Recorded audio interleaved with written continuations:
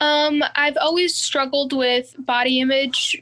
Well, actually, when I was a little kid, I was super happy and I didn't even know fat was supposed to be a negative word until I learned that it was because I would get bullied and I started developing depression and anxiety and body image issues and body dysmorphia.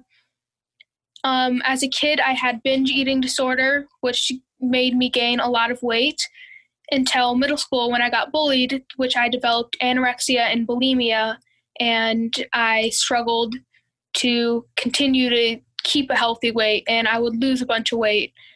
And I was in and out of hospitals all this year. I was in and out of the hospital 4 times, and I've just been working on recovery ever since then.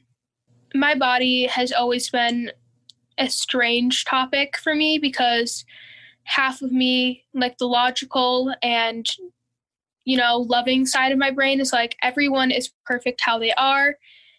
But the eating disorder in my brain makes me think everyone's body is perfect but mine. Like I'm the only exception. And just seeing my body in the mirror, I just want to throw up. I just hate it. And it's always been a really big struggle for me to be able to find self-confidence and self-love and trying to show other people that it's okay to struggle with body image issues because even to this day, I feel bad that I do still struggle.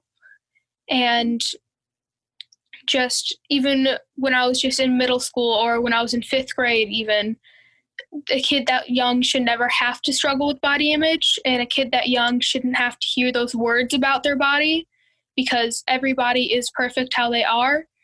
And just hearing, someone call me fat when I was in 5th grade was something that just started everything because I was just a kid and I didn't know that that was supposed to be a bad thing. And it's not a bad thing. Your weight has nothing to do with how healthy you are. And I'm still learning to accept that about myself. It's no one's business. Like, I remember the first time I had posted on my Instagram a picture that I had deleted right after this comment showed up, but it was me showing my body before the eating disorder, and during and after, and showing it was like me being very, very vulnerable.